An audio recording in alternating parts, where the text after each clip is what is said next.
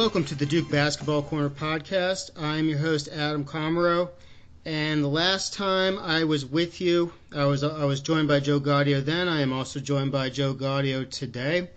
We were talking about Duke's first three games, and it almost feels like it's been a whole different season. There's a lot that's gone on in these three games. At this point, we have learned more about this Duke team. There's still plenty to learn, but either way, I think it was a fantastic tournament win in the 2K championship at Madison Square Garden. It makes them 3-0 at Madison Square Garden and 3-0 at Cameron this season. So, 2K Classic win, Champions Classic win. I would say, while there are some issues to talk about, the bottom line is they're undefeated, and that's really all there is to it. I think especially in this type of season, it is important, at least for me, is to kind of appreciate the good as it comes. You never know what's going to turn out with this team, but I think there was a lot of positives to take away. How did you feel about overall? We're going to talk mostly about, obviously, Georgetown, but there has been a three-game stretch of Georgia State, Cal, and Georgetown since we last recorded. So, Joe, what are your big takeaways from the last three games, especially Georgetown? Well, it's always good to come off of a championship of any sort, regardless of what the actual competition was. But I thought they looked really, really sharp against Cal. Their defense was really good. Obviously, Georgetown is a step up from them, of course. They look pretty good against Texas, actually. But I'm happy where they are progressively, and I was actually talking with my cousin, who's also a huge Duke fan, and we were saying that this is just a better college basketball team than some of the teams we've had in the past, because they're not as reliant on one player. They play, they have a larger rotation. So I'm pretty excited, to be honest, with where they're at currently in the season with only 6 games in. So Georgetown, they are a team that I was really high on before the season started, and I predicted them in the season preview to beat Texas, even though they were ranked much lower than Texas. I predicted they would win, and then the season started, and Georgetown, they really didn't look good, to be honest. Despite all the talent, despite all the returning talent, Omer Yurtseven, who's a hell of a player, I'm sure everyone recognized. He was 2-0. Not him by himself, but with NC State, they were 2-0 against Duke, and he's improved drastically since then. And he's a heck of a player himself.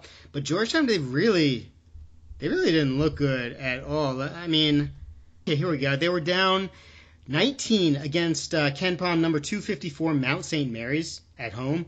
What was going on there? Then they lost at home the next game to Penn State. And Texas was real. I think they were beating them by almost double digits in the first half, and then all of a sudden, it's almost like Georgetown found themselves. Coach K, he was talking about how he called Patrick Ewing not a good friend, a great friend, in K's exact words. And he said that Patrick was very frustrated with how the Georgetown team started out the season, and rightfully so, because you saw all the talent. They have guys that live for the moment. It always kind of depends. Are they just going to get up for the big games? Because that allows potential letdowns to happen. And I think they do have the type of guys that will just fight every game. But, they definitely came out ready for Georgetown and used the momentum of that Texas second half. A guy like James Akinjo, he absolutely loves the big moment. Damian Lillard, I think, tweeted out Akinjo is the toughest point guard in the country, and you can see some of those characteristics that he brought to the table. So I think it was a good win over Georgetown. I think it's a team that is going to rise up the rankings, and I think it'll end up looking good. If you just want, some people are really obsessed with rankings and seeding already, even though it's kind of ridiculous. And so at this point, playing Texas would have been preferred, just in terms, in that sense, that Texas was a much higher team. They would have been a top 50 team. I think Georgetown's still ranked 60 or 70 right now. I think they'll get higher. But when you don't play a whole ton of competitive non-conference games, I guess you can argue that Texas would have been better. But either way, I think just in terms of kind of the eye test, I guess, I would say Georgetown is I would say it's a really impressive win against a team that's going to continue to improve. And all right, so before we start going down some of the facts, did you see any of the Arizona State UVA game? I did not. I actually had my cousin today, so we were watching. Well, my cousin came over, so we were watching football and doing some stuff around my dad's house. So I did see the score at the end of the game, which must have been a real entertaining one to watch. Arizona State was up 38-30 with 11:36 left.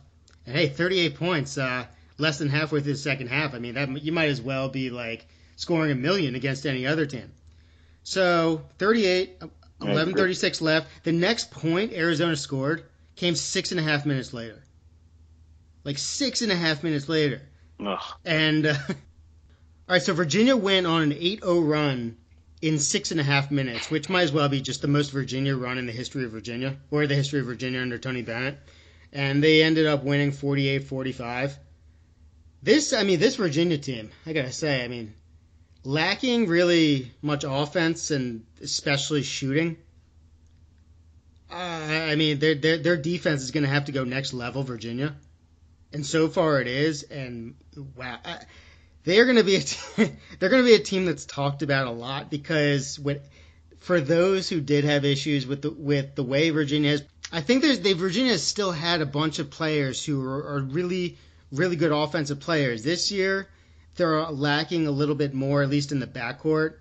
It's going to be a tough watch, and I think they're going to frustrate some people. Hopefully, their perimeter guys can improve, and I don't know. It's an interesting team. The Georgia State game, I realized after we recorded the last pod, I was like, oh, yeah, I covered everything. Then I was like, oh, no. All of a sudden, the day of the Georgia State game, I was like, all of a sudden I remembered the last season's horrific half-court game 3 against Eastern Michigan, which pretty much made it obvious that the half-court offense against zone would potentially be a big issue and how no team had really zoned Duke yet this season. So I actually looked up Georgia State's defense and saw they zoned only like 2% of the time, but they'd only actually played one game against a legit opponent. So the sample was too tiny to tell, and I kind of just said, like, this team was just wait and see. I mean, obviously they were a team that you would worry about because they haven't shot very well, to put it lightly. So I actually tweeted that I regretted not mentioning going against zone on the pod. Basically, so I at least had some sort of evidence that I hadn't completely looked past it, even though I know no one on Duke Twitter would care. But, I do regret not mentioning zone. And then, hey, guess what? Duke played Georgia State, who zoned Duke a lot in the second half. And then Cal, obviously, they don't have quite the talent, so they have to play zone. So Duke did face a bunch of zone. I thought they handled it pretty well, mostly because I thought, Vernon Carey was just, unbelievable. I talk about his footwork a lot, and he was just the man against zone. So one thing I did write about, I got to the website a little bit later than I thought. I actually had writer's block, which was really annoying, but I eventually did get to writing before the 2K Classic, and I talked about how Duke just controlled the entire time of possession during the last 10 minutes of Georgia State, and Georgia State just lost all the rhythm and transition and ability to rebound once they went into a zone. So Duke just controlled the pace. It was Trey and Vernon in the first half, then Trey on his own personal run early in the second, and then just in terms of time of possession, it's like keep away, like an NFL, where they just, it used to be, they don't do as much running in the NFL now, but I think the time of possession, the last 10 possessions, Duke was like 350 seconds or something, and Georgia State was like 100. They just never got the ball. Duke averaged like 30 seconds every possession at least, a lot of the time longer.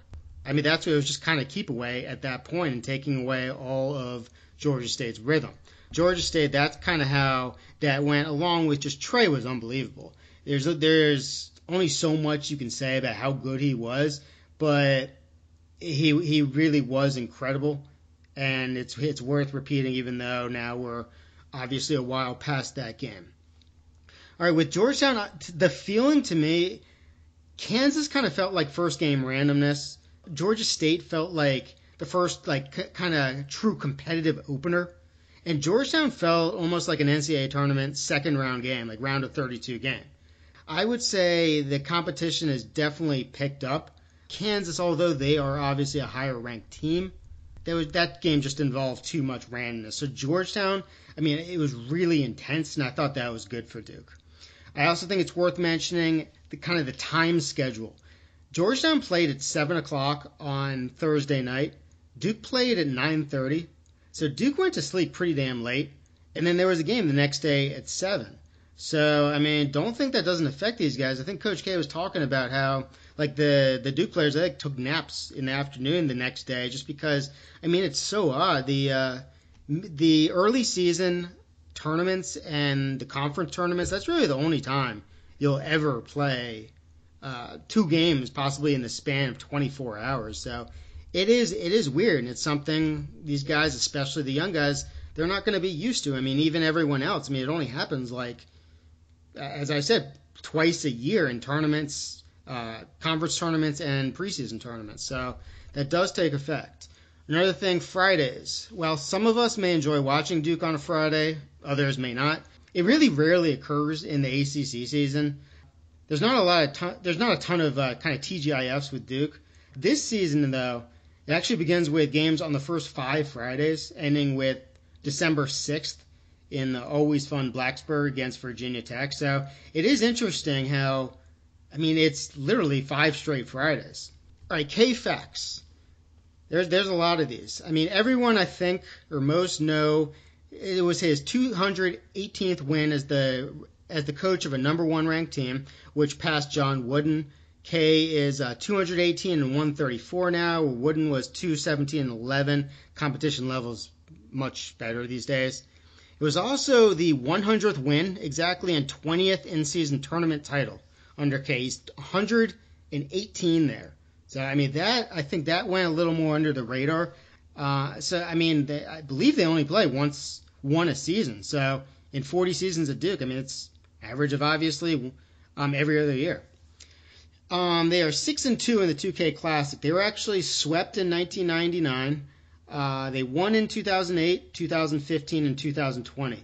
It's odd because I looked up on the official Duke notes, which reads they're actually 12-2 in the event. I'm not sure how that number was reached because they only play 2 games each time. I mean, they won both games in 2008, 2015, and 2020, so that's 6. They were swept in 1999. So I don't know how they got 12, but who knows. But as far as I can see, they are 6-2 in the 2K Classic, 3 tournament wins. They're 3-0 this season, 34-10 overall under K at Madison Square Garden, which is his most wins at non-Cameron indoor venues besides, I think, only Greensboro Coliseum. And the other records he's achieved, I mean, it's kind of remarkable. They don't play a ton there, but you get the most wins as the number 1 team. Then in 2011, if you remember, that's when he got win 903, which was the most in D1 history, which passed Bobby Knight. And then 2015 against St. John's, it was his 1,000th overall win as a head coach. So it's pretty cool that he's had 3 like huge monumental achievements in terms of win records at Madison Square Garden. Last thing, just kind of an overall. I mentioned this, I believe, in the season preview. I actually got the number of years wrong, so I deleted it. But I do think it is worth repeating because it's just something interesting, and I kind of quizzed you on it last time. You did find it interesting. I think now, well, I'll ask if you can remember. All right, in the last 11 seasons before this one, so going 2009 to 2019, there has been 5 seasons in which a Duke team went the entire regular season without being ranked number 1 in the AP and coaches polls. And a reminder to everyone, the final polls are released before the conference tournaments. So again, there's been 5 seasons when a Duke team went the entire regular season without being ranked number 1 in the AP and coaches polls. Do you remember what years I said those Duke teams were? I don't remember. I remember you asking me that. I don't remember exactly which ones they were. Okay, so in 11 years, the first 3 that I'll mention, 2012, 2014, and 2016, those teams, it's kind of obvious why. Those were just simply bad defensive teams. That's all that comes down to. The others is interesting because the others, 2010 and 2015, championship teams. So it's probably in the one and done type of era. It's the three teams that have been just kind of the teams that struggled most at defense, and then the two teams that were the champions. I guess 2010, you could say that was before one and done, but even so, it's just really interesting because now we see this Duke team is number one, and so there's only been 5. This is not going to fit into that category of never having been ranked number one, but you just never know how it'll turn out. Let's see, opponent turnover percentage at MSG. The last 4 games, it's nuts. Or just turnovers and then turnover percentage. Texas Tech, 24 turnovers, 29.3 turnover percentage. Kansas, 28 turnovers, 35% turnover percentage. Cal, 15, 22.7%. And Georgetown, 24, 30.4%. I mean, that's crazy. I mean, when Duke plays at MSG, let's be honest, it's been some ugly games. I'm not even sure whether to call it forced. I mean, some of them have been kind of, the other teams kind of throwing it away. But still, I mean, that's a really impressive number, and that's played a major factor in what's going on. With these pods, I'm going to try, I'll mention some basic numbers like this, like I'm going to real quickly, but I'm going to try to do more numbers-based stuff with what I post on the website and kind of use this more as a narrative. But I do think there is some stuff that is definitely worth mentioning. Like the 3-game stretch of offensive rebounding, it's just been absurd. 55.6%, 53.5%, and 46.3%.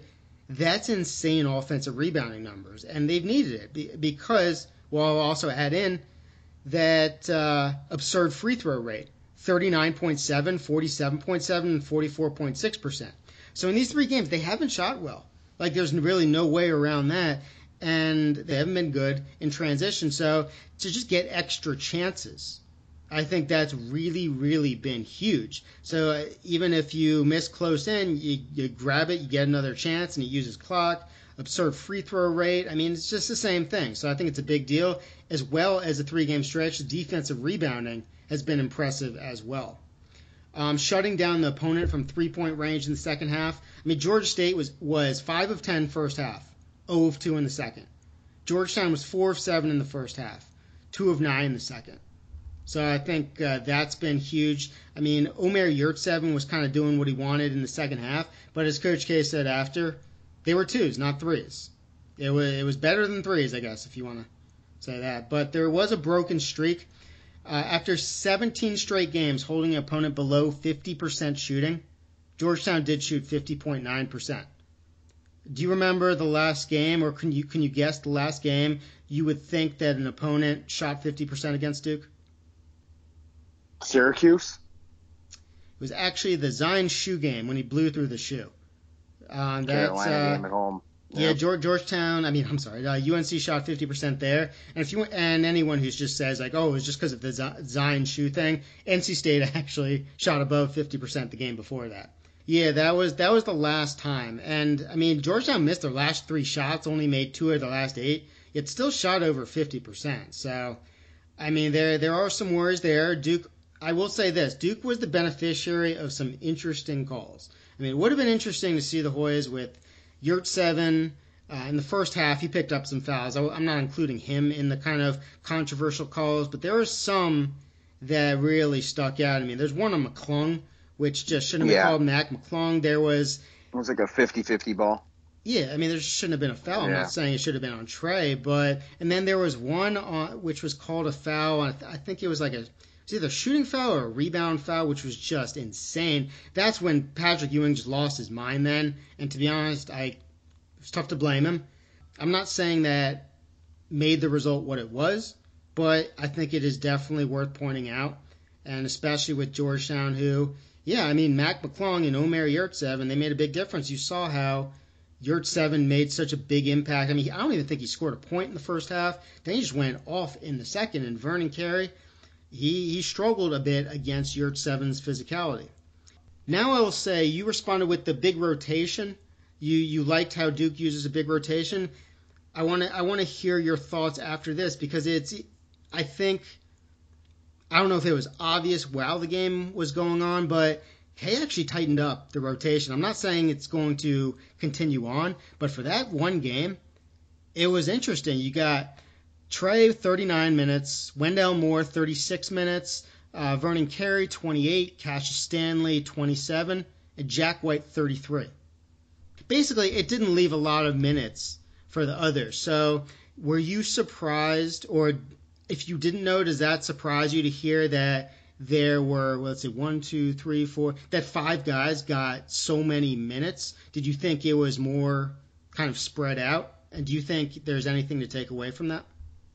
I feel like he just kind of wings it in the moment, like whatever seems to be working at the time. I think he just, I don't know. I felt like, I don't know. I just didn't feel like Jack White played. I feel like Joey Baker played way more than Jack White did for whatever reason. I don't know. Maybe like he's going to range it back to probably 7, 8 guys at this point, and I think we might be at the beginning of that.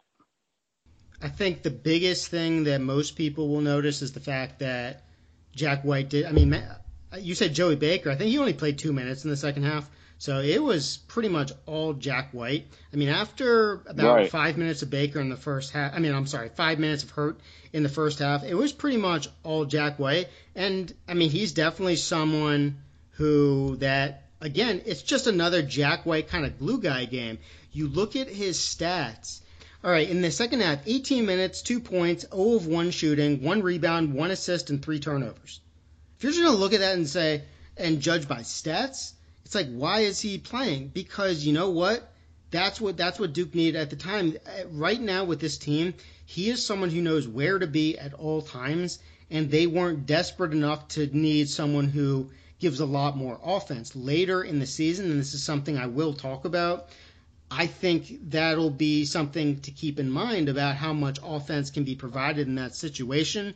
But right now, it's the same thing as Jack White last year, where he just provides, you can trust him. I mean, and that's a huge thing right now with trust. I think with Hurt, the physicality is definitely an issue against some of these teams. I mean, even against Georgia State. I mean, you can see it. The physicality does have an impact. So maybe he can get used to it. Maybe he can adjust. But right now, if he's not making shots, you got to realize, where's his impact going to come from?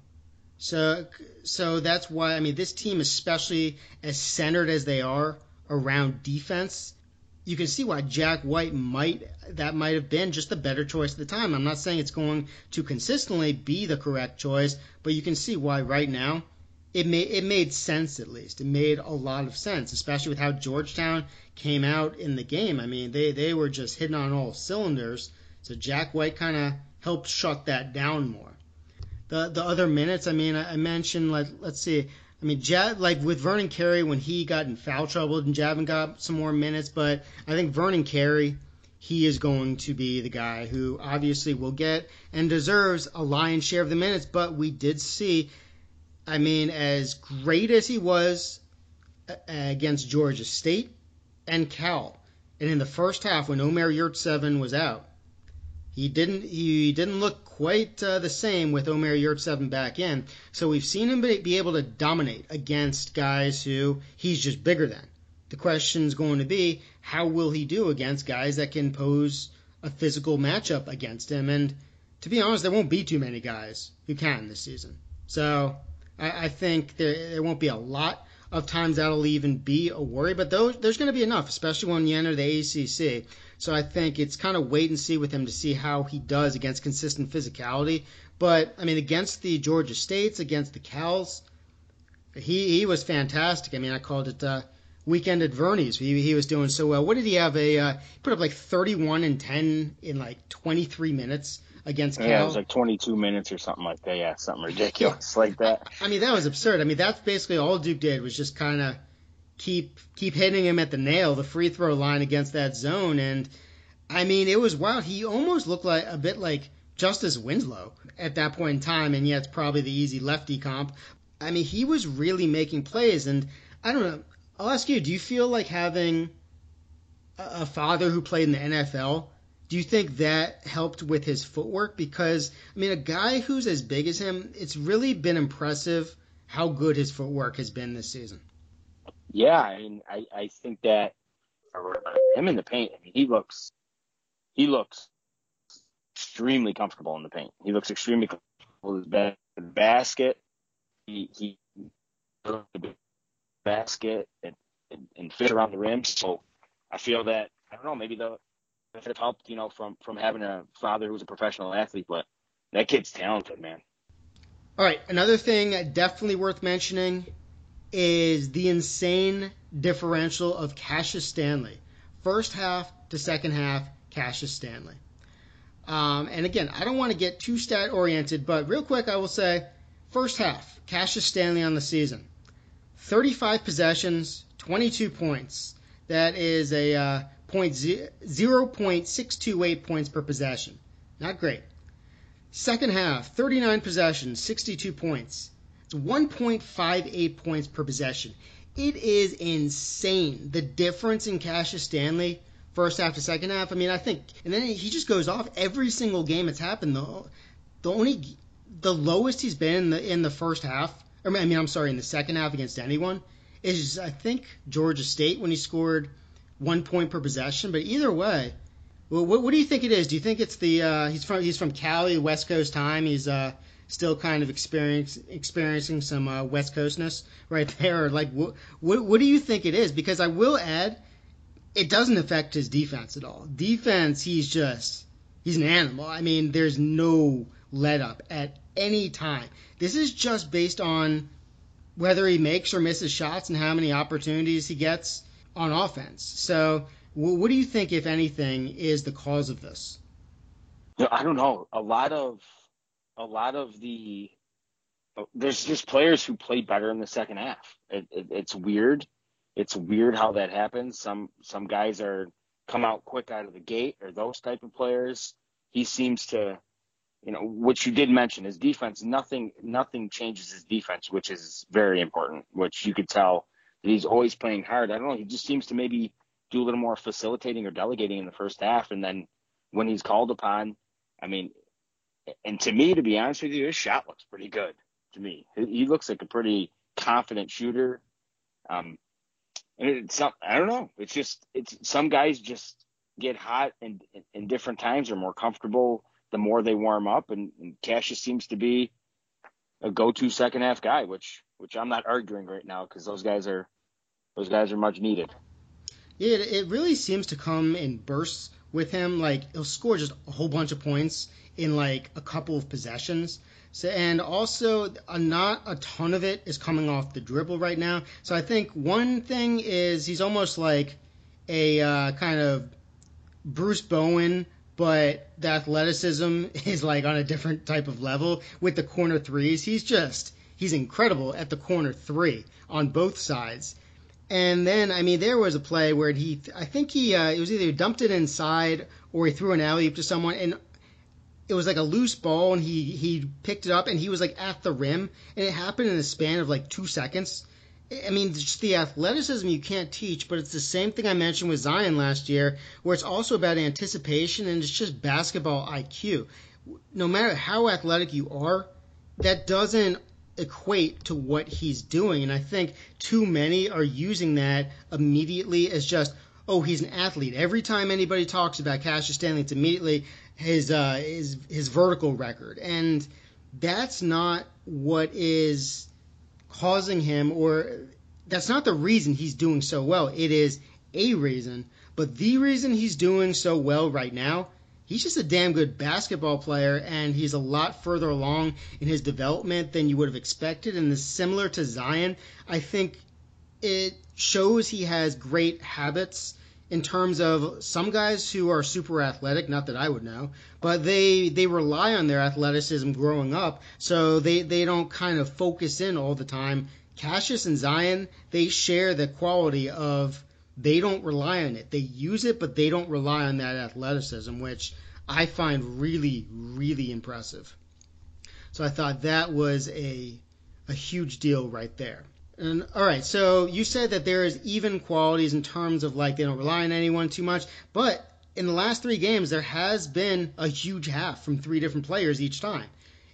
With Georgia State, Trey Jones scored 17 in the first half. With Cal, Vernon Carey scored 21 in the first half. With Georgetown, Cassius Stanley scored 20 in the second half. I think it would have been hard to predict that you would have had these monster halves by anyone. I mean, it was supposed to be so even. I mean, Trey Jones, he hadn't even, I think he hadn't scored more than, 13, except for like, I wrote it down, I wrote it in the piece on my website, maybe like, I think it's less than 10 games still. And the funny thing is, he's only scored over 13 in November and March. He's never done it in between. So, I mean, it's also another thing. Colorado State is the only game that hasn't been in a tournament or event type of atmosphere that he hasn't done it. Everything else has been in that. Like, I think Maui last year he did against San Diego State and against Gonzaga. And then he did it against Indiana, ACC Big Ten.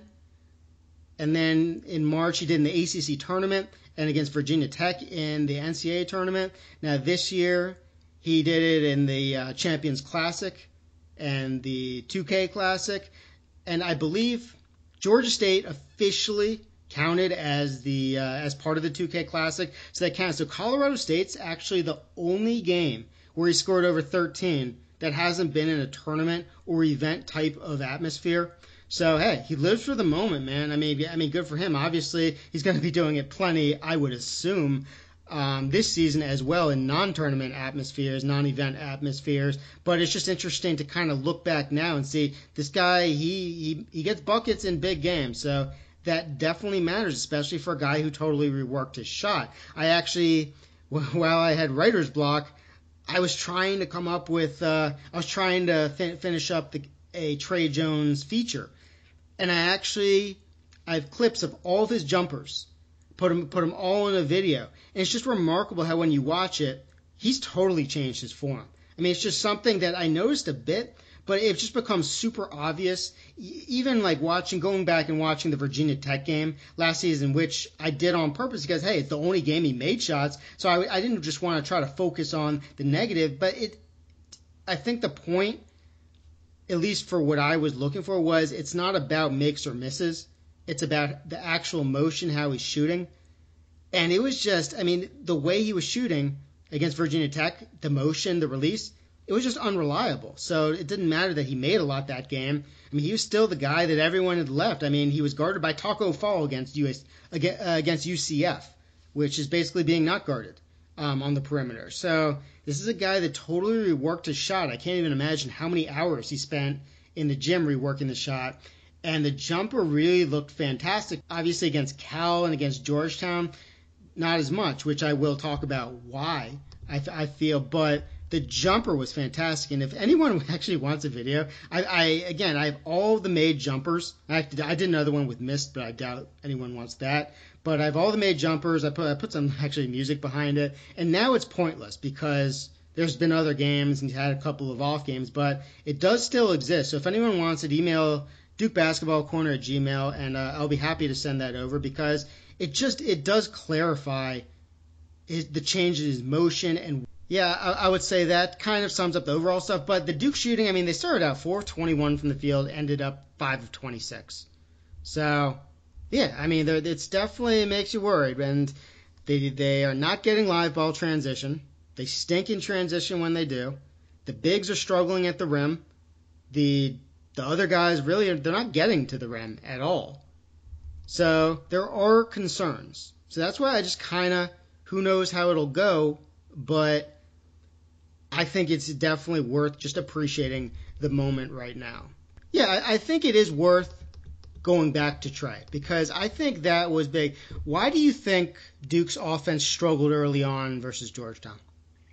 I thought we got some pretty good looks. I think, a couple of them were forced. We took some forced jump shots, and I think a lot of it had to do with how hot Georgetown came out.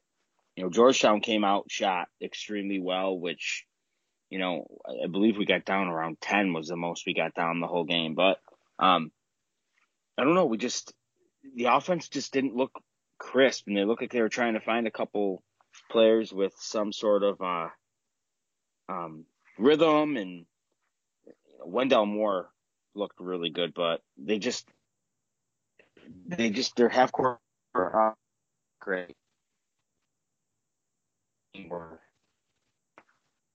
getting close, so I think it was a matter of I was tired watching the Thursday night that late, and then watching it at that time. So I can't imagine playing in that game. So just their offense looked off, but once they found some sort of rhythm, they seemed to harness, that and keep.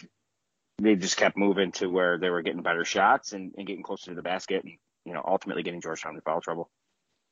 The two plays before what I'm about to say, Duke actually scored. It was, I don't remember what order, but it was a Joey Baker did what he has become really, really good at in terms of shot fake, one bounce, rise and fire. He scored on that, and then Wendell Moore slashed in and scored on a drive there.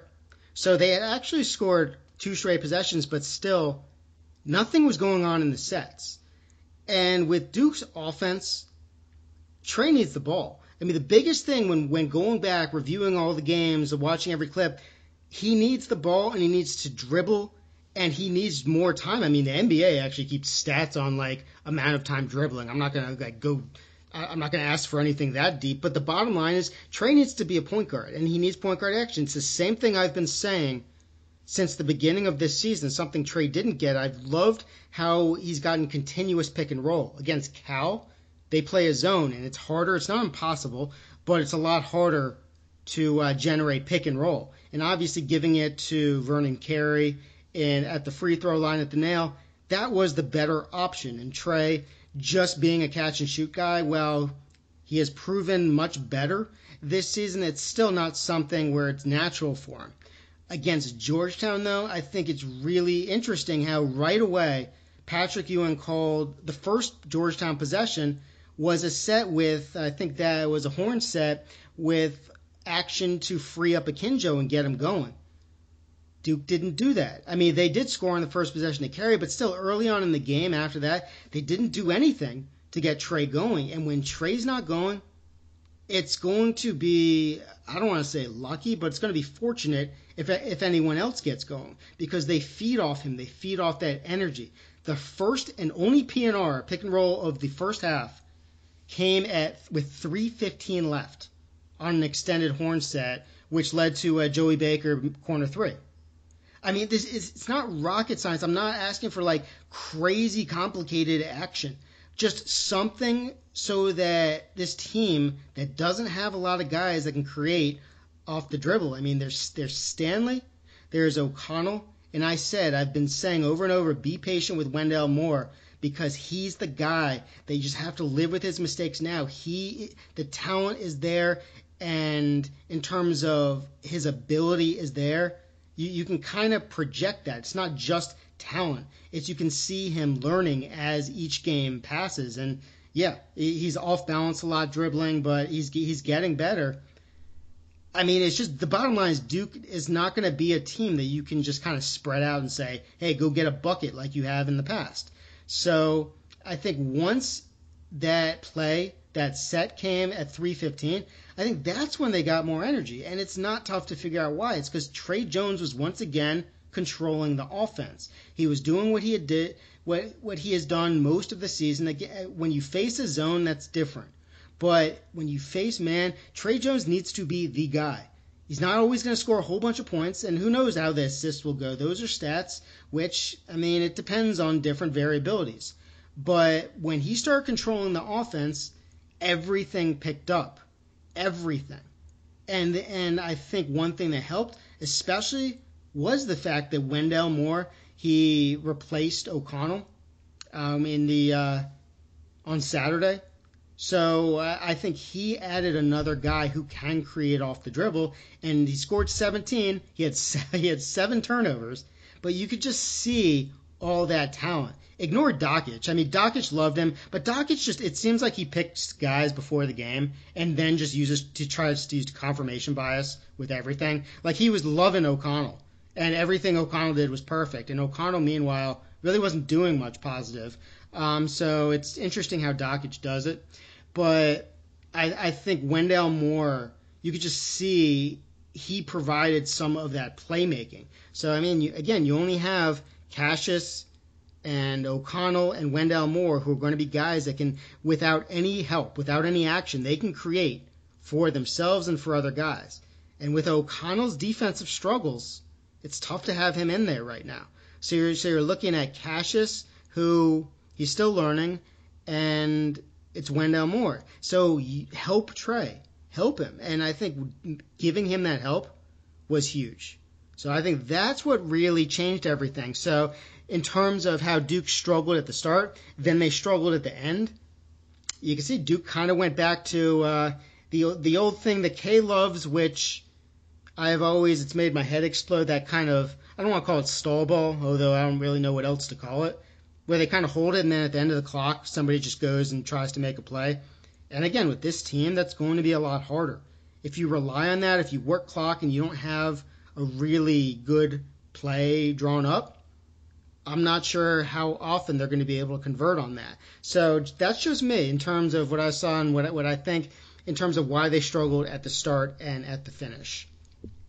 I will say that on my pre-2K Classic thoughts that I wrote, I mean, they struggled really badly from the free throw line and three-point line against teams who they didn't beat by 50. I mean, I don't think they shot over like 60% from the free throw line against any team. And the three-pointers, I mean, they were just awful. So Duke, they did shoot better. Against Georgetown, first half, 2 of 7, second half, 4 of 6 from the three-point line. And besides Vernon Carey, for 4 of 10 from the free throw line, Duke was 17 of 19 from the free throw line. So that's really good signs, the fact that they were converting free throws and three-pointers in a close game against a legit team. So that's something I really like there. Have I already gone over the different starting lineups and that? I think I have. And the offensive fouls, I believe I have. I actually realized after the pod that I didn't mention either of those things. So little post-recording edit here or add on. Duke versus Cal in the semifinal of the 2K Classic. Wendell Moore replaced Alex O'Connell. That was the 4th different starting lineup combination in 6 games, and the 5th in 7, including the 2 exhibitions, with Trey Jones and Vernon Carey being the only constants. The other thing, in terms of the offensive fouls, that was brutal.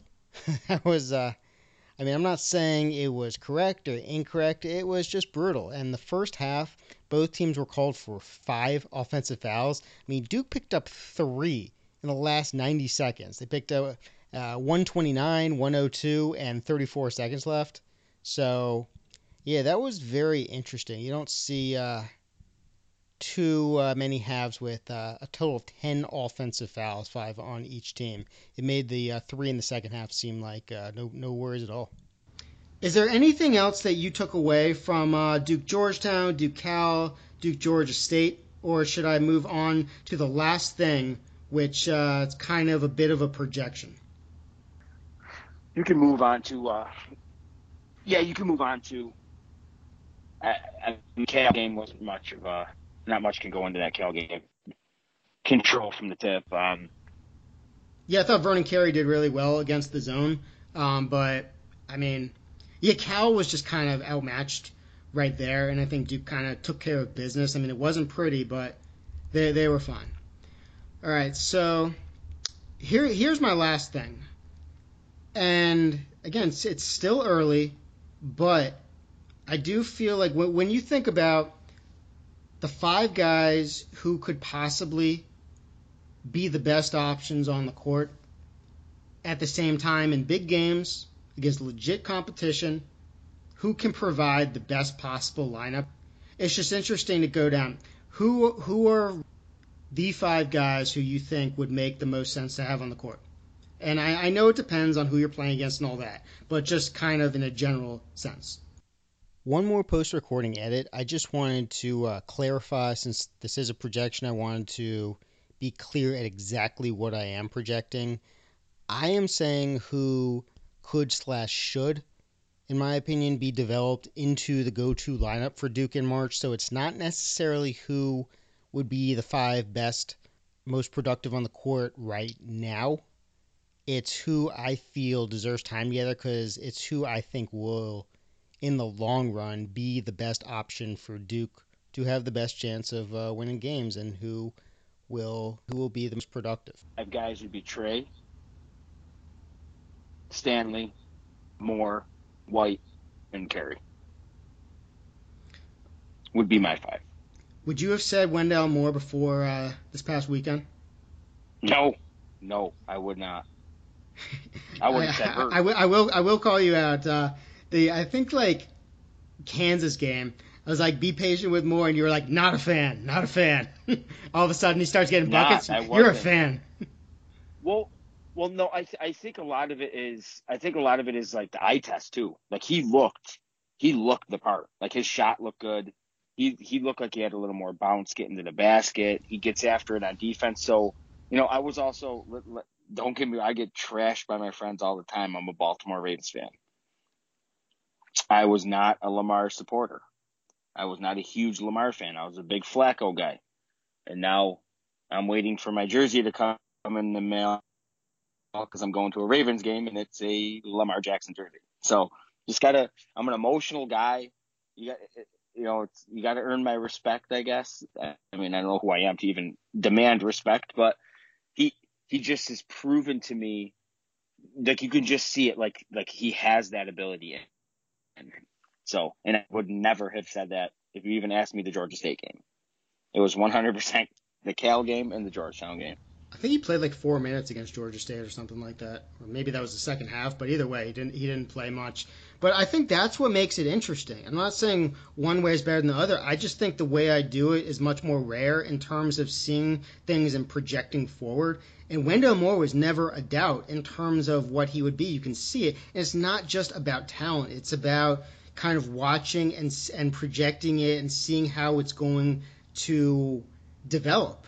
Some guys, they come in and they're super talented, but you don't see it.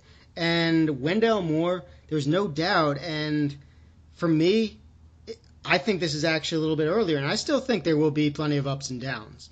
But I do think he is someone who is going to be crucial for Duke this season because of what I mentioned before about how he can create without needing help. And I think, his shot looking better. I think that 3-pointer, that's great. Don't count on it because it's still a pretty ugly motion, and you don't even want to mess with somebody's motion and release in season. That's something he's just going to have to work on off season. So you just got to kind of live and die with whatever happens with his shot. But if he can make a couple, all the better. But in terms of what he can be, all right, here's where I feel like he could be the most important, because I don't blame you, and I can understand in certain situations why you would say Jack White would be the guy, and I think there will be matchups down the road. But if you're really looking at what's going to be the case late February and March and hopefully April, here's something which I couldn't imagine I would say at all. I think it might actually be... What? Say it. I know what you're going to say. Just say it. I'm waiting for you to say it. Dude, play the Baker, man. Play the Baker. Baker at 3. Baker. Wendell Moore at 4. Like, you don't think Wendell Moore can play 4? Hell with you. Anyone who doesn't. When the first thing I said about Wendell Moore, the first thing I ever said after watching him is he was recruited by Chris Carrawell. Chris Carrawell guarded Tim Duncan. Chris Carrawell, no fear, can guard anyone. Physical, love it. Wendell Moore, stick him down low at the 4. Don't even worry about it, man. I don't think he'll have any issues. Obviously there'll be some where just height. You can't defend if somebody's like Right. a lot taller, but I would have no worries about his physicality. The biggest issue I have with Wendell Moore on defense right now is Coach K, which is remarkable, trusts him so much to freelance on defense that there have been multiple threes in every single Duke game, especially in the first half, when Wendell Moore is like halfway across the court. And his man is just wide open. I'm like, what are you doing? And again, it's the same thing with him on offense. You just got to trust him and let him kind of learn. And I love this because Coach K, it's so rare that he lets players like that just learn from experience and play through mistakes, and he's doing it. And it pissed everyone off, I guarantee, to see Wendell Moore make mistakes over and over, but it's just so good, and he will keep getting better. Play him at the 4, play Joey Baker at the 3. Okay, Joey Baker, man, you can see, I mean, first of all, his enthusiasm is just crazy infectious. Joey slapped the floor Baker. I mean, I think I actually asked you in the season preview who's going to be the first player to slap the floor. Who'd you predict? You predicted, who did you predict? I can't remember. I don't know. I felt like I thought I said. I know I predicted Goldwire. Yeah, I think I said it would be like Jack White or somebody like that would be the one to do it. But I did not say Joey Baker. I'm pretty sure I did not say Joey Baker. I don't think it was even possible to imagine it would be Joey Baker, and yet it was against Georgia State. All right, obviously this team, they have some limitations, and one of those big limitations is just an outside shooter. And last year's team, it was pretty much, you couldn't depend on O'Connell to play defense, so it was just tough to give him consistent minutes, and then it was just really hoping that Reddish could just somehow start making them. And right now, O'Connell, he's struggling. Look, I'm not anti-O'Connell.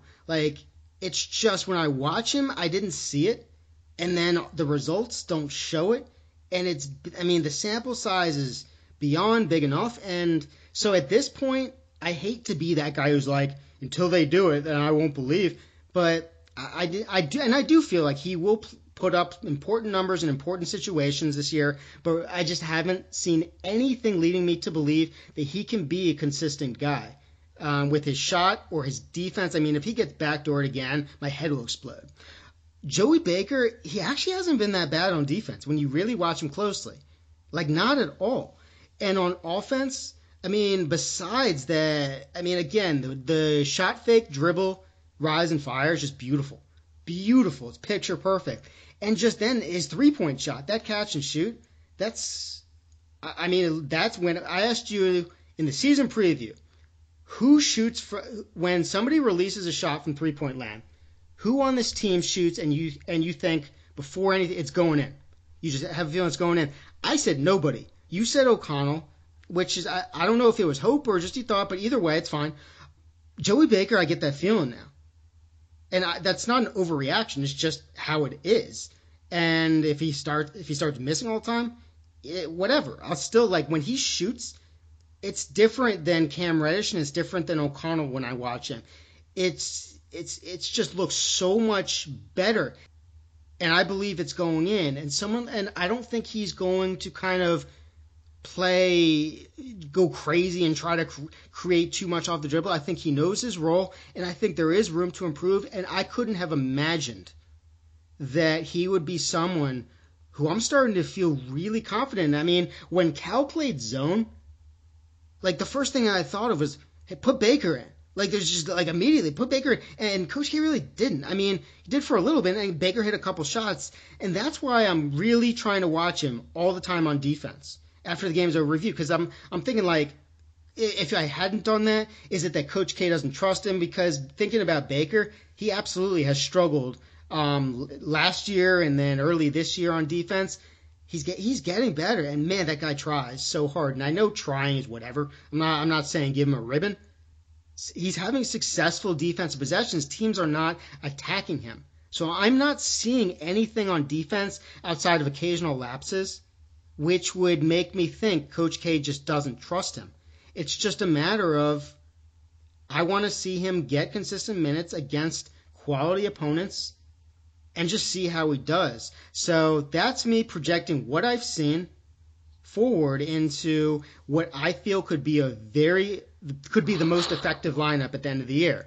So there will be times when Jack White would be maybe a better option, but I think stick Wendell at the 4. So I would agree with your choice of 4 in terms of Trey, Cassius, Wendell Moore at the 4, Baker at the 3, and Carey at the 5. Yeah, I think. Well, actually, no. I mean, you had Jack White probably at the 4, so I would replace him with Baker at the 3, moving Wendell Moore over to the 4. So, any thoughts on that?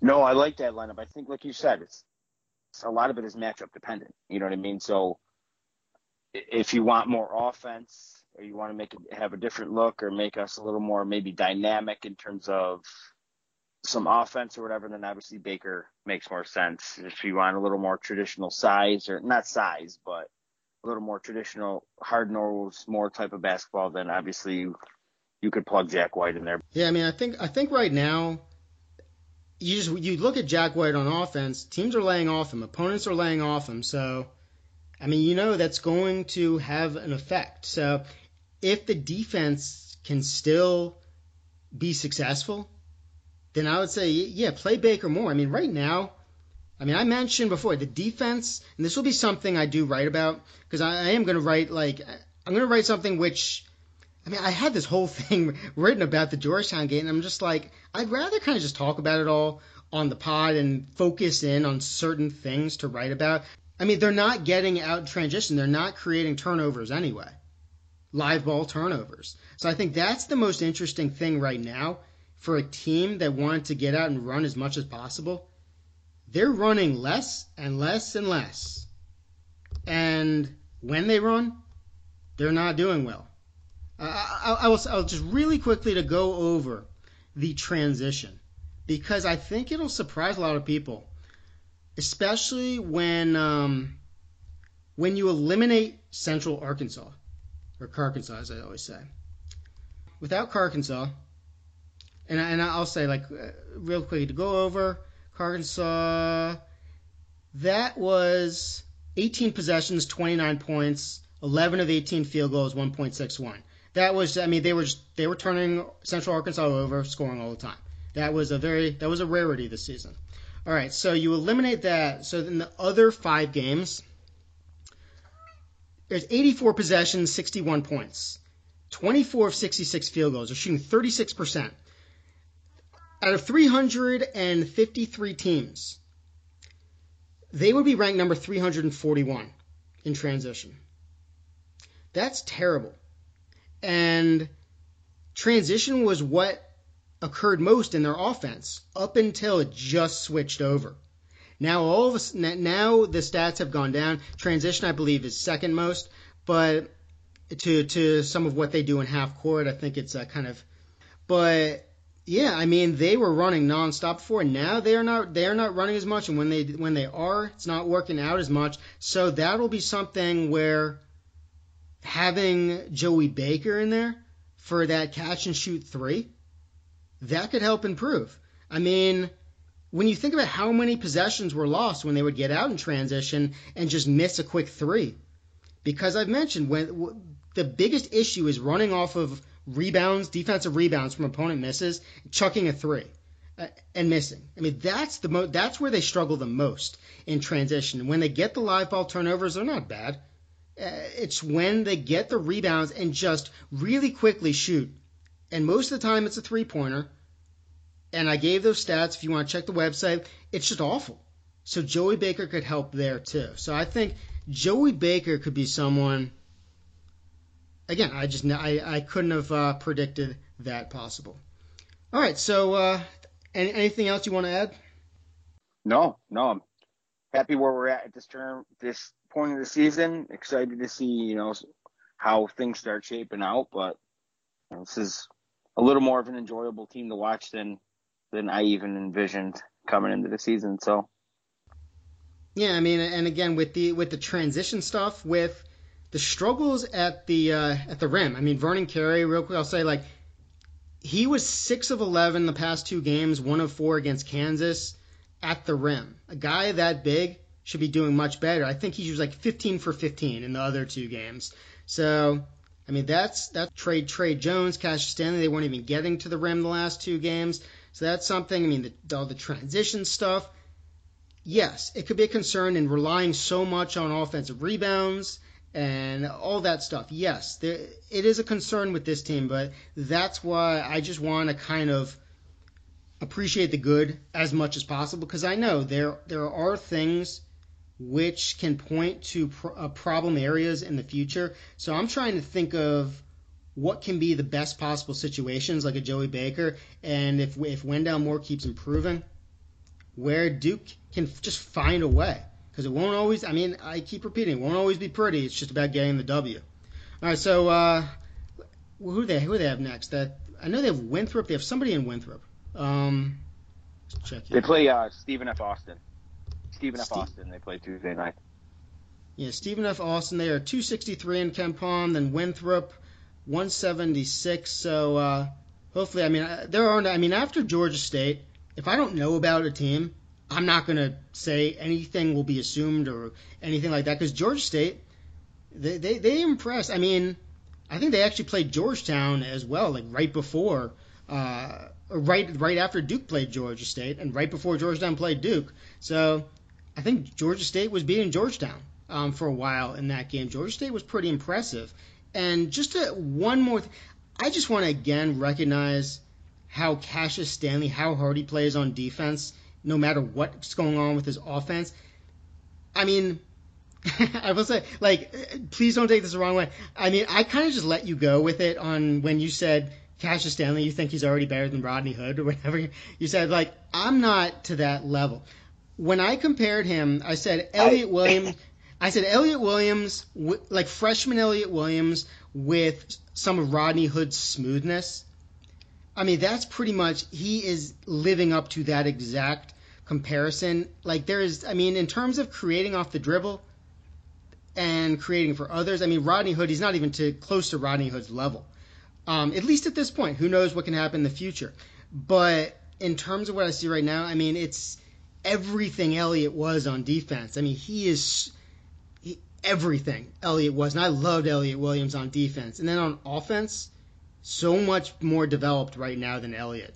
Again, I'm talking freshman Elliott Williams. But Cassius, I will say, like, I mean, Duke did allow a higher percentage of shooting against Georgetown.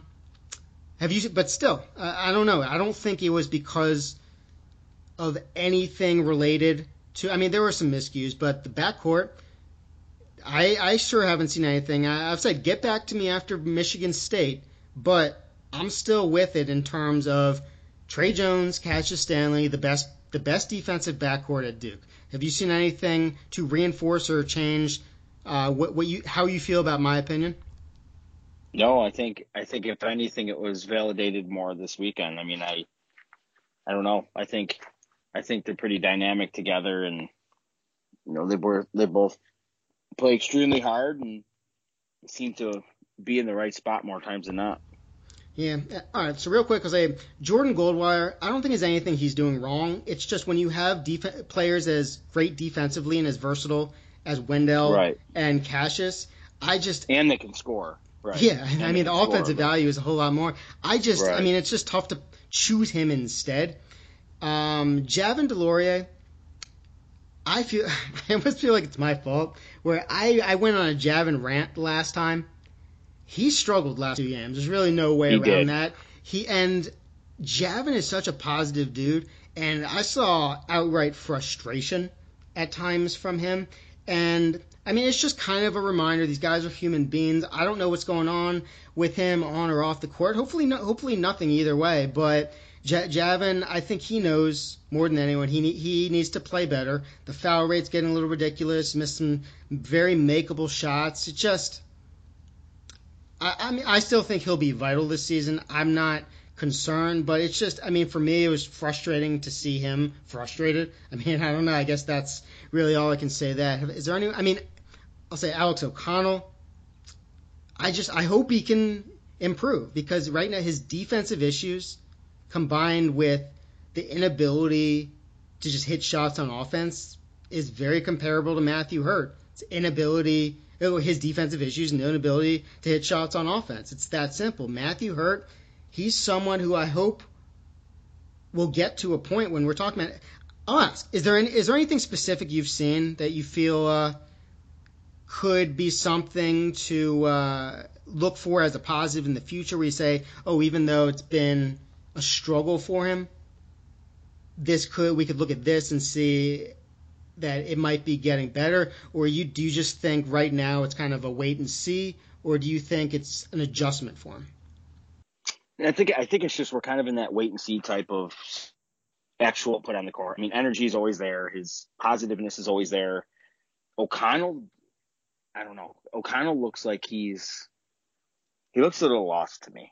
Like in terms of he's forcing shots, he's taking some uncharacteristic shots. He's missing badly on some of these shots. So I don't know. I think it's just a matter of hopefully getting them back into a rhythm. And I don't know. It's going to be tough because if Moore and Stanley and Trey are playing the way they're playing right now, I mean, I don't know how many minutes they're going to actually be surrendering. So I think it's just we'll see what happens because we both know. Well, I know. I mean, I'm assuming that Kay's going to dwindle this bench down a little bit. So there's going to be a couple on the outside looking in, and I think it's just a wait and see pattern. I mean, a wait and see right now, and just see what Kay sees in practice also, because a lot goes into practice, and I mean they see more than we do. But in terms of what I've seen on the court, O'Connell and Javin are struggling bad right now. Yeah, but I think Javin is different. I don't think Javin is really hurting the team. And no, I agree. Yeah, I think he's had some issues, but I still think he makes enough positive contributions. And he's not, when he's in there, you don't expect him to score. You're just hoping he can finish off Absolutely. Whatever. And his foul rate's back to kind of not great levels again. But in terms of all the good stuff he does, it's still there. It's just there's some negative stuff creeping up. O'Connell, if he's not scoring and if he has defensive awareness issues, then it's just what is he contributing? And hopefully he does get it together. All right, one non-Duke thing. Have you seen what Luka Doncic is doing? Or is it Luka Doncic or Doncic? Doncic. Okay, that's what I thought, but I keep hearing Doncic. Yeah. And some people call him Doncic. I mean, I guess it just depends on how much you want to drag out the end and exaggerate it, but he's a stud. Okay? Like what he's doing right now, and I mean he's getting shout outs from players in the NBA. I mean, he's a special talent, man. I don't get it. I don't get how his own coach, who coached him in where is he from again? Slovenia. He's with the Phoenix Suns.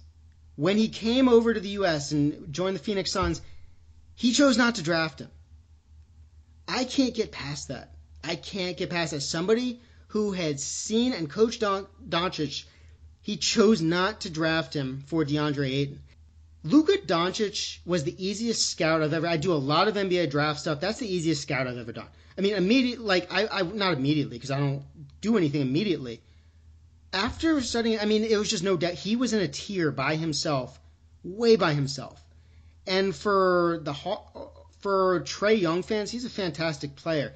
I don't care, man. You don't pass up on a generational talent like Luka Doncic. No matter how good Trae Young is, I think he will be fantastic. He's not Luka Doncic. Luka Doncic is absurd. I actually said I listed two negatives about him, and one of them was the fact that since he doesn't have crazy athleticism and really quick footwork, sometimes he makes the shots harder than they need to be because he still takes these difficult shots, but the athleticism doesn't really allow for it to look natural. I think he enjoys it. I think he enjoys making shots harder than they need to be because he makes them anyway. I mean, and now that he's really getting on a workout plan in the NBA and he's getting into crazy shape, I don't get how anyone saw this kid and didn't think he was in a tier by himself because, I mean, I think 2015 around then was the last year I did anything based on gut, and it's still the stupidest thing I've ever done. I remember seeing like Mario Hezonja, seeing him and seeing just a couple minutes and being like, I feel like this guy has it. But unless you watch a ton of footage and evaluate everything, you just don't know. You don't, and even so, it's still there's not a science to this. But I mean, God, I was off on him, and I think I was also really high on Dante Exum, and that's when I just if I'm not able to spend hours and hours and hours on a prospect, I'm just leaving them alone. And that's why like I don't even mess with the guys straight from high school. I don't mess with guys from other countries unless I have nothing. Luka Doncic I made an exception for, and man, was it worth it. But most of the time I don't if I don't know enough, and if I have to kind of say I think, then I'm not even gonna bother. So that I think Doncic was the first guy from Europe or another country that I actually did a full scouting on, and it just blows my mind. It blows my mind. And the Kings, they didn't think he could play with De'Aaron Fox. Yeah, De'Aaron Fox was my number one in 2017. I was really high on Donovan Mitchell, not number one high. So yeah, but De'Aaron Fox is a beast, and they could play it together just fine. Just fine. I mean, Doncic should play anywhere. So, anyway, that was just some quick thoughts there, but I don't understand why people overthink things at certain times. I think there's always a risk of underthinking, which happens more often than not as well. But, yeah, I mean, it's just absurd what he's doing. If you haven't seen what Luka Doncic is doing right now, tune in. He is as must-see as anything. And real quick, I will add that my Wizards, they, if nothing else, they're entertaining, but they stink. But Brad Beal scores a lot of points. I'll say I was way off on Rui. Okay, it's too early to make a definitive opinion. I wasn't high on Rui Hachimura at all. He's making me look stupid, like really stupid, and I appreciate that. Now I want to look into it more and see exactly what I evaluated incorrectly about him, because there's nothing. I don't say there's nothing better, but I kind of it's enjoying to see what you get wrong and what you can look at in terms of what to learn from. Rui Hachimura is making me look stupid right now, and hey, as a Wizards fan, I'm not disappointed in that. But Brad Beal's putting up points, but the bottom line is every Wiz game, the summary could be Wiz score a lot of points, still managed to give up more, but at least they're entertaining to watch because they are a train wreck of a team. Who's your NBA team? Do you have the Bulls, right? Yeah, let's not. Wait talk a minute, much did you see about what the happened Bulls. last night? The game winner by Levine. Yeah, what were they down 8 and with 40 seconds left? Yeah, they stink though. I mean, let's be realistic. They are not good, and Satoransky apparently had a nice little poster dunk the other day. X-Wiz. All right, so here's I haven't seen them. I haven't really seen the Bulls much. So let me ask you. I made the when I scoured him, I said the best shooter in the draft that year was Lauri Markkanen. His shot is just so pure. Like when he shoots, talk about thinking it'll go in, having a feeling all the time. Why isn't he making shots? Because as I said, I haven't seen him this year with the Bulls. He is not shooting well. What's going on? I don't know, and he shot so well his rookie year too. You know, broke the record for 3-pointers made for a rookie, and I don't know, he had a couple good players, and it's so hard to compete when you don't have all these. You know, you have to have superstars on the team, and they just have a bunch of good players. You know, it's hard to win that way in the NBA, unfortunately. All right, there's a little NBA stuff which usually we don't cover, but yeah, I love both leagues. I think too many are NBA is the best, college sucks, or college is the best, NBA sucks. All right, is there any other games involving teams playing in preseason or kind of late November, December tournaments that you're excited to see? No, I mean, I was watching the. I saw that. I think it's North Carolina could play Gonzaga on the Maui. I mean, no, that's Michigan State and Kansas. I'm sorry. I think Gonzaga and North Carolina could maybe the Battle for Atlantis or one of those tournaments. I'm excited to see those two teams play. Kansas and Michigan State would be fun to watch in Maui. So, I'll watch some of that game. It's a good time of year to see some tournaments and see some ranked teams play each other early to see where we're at. We got our own issues on.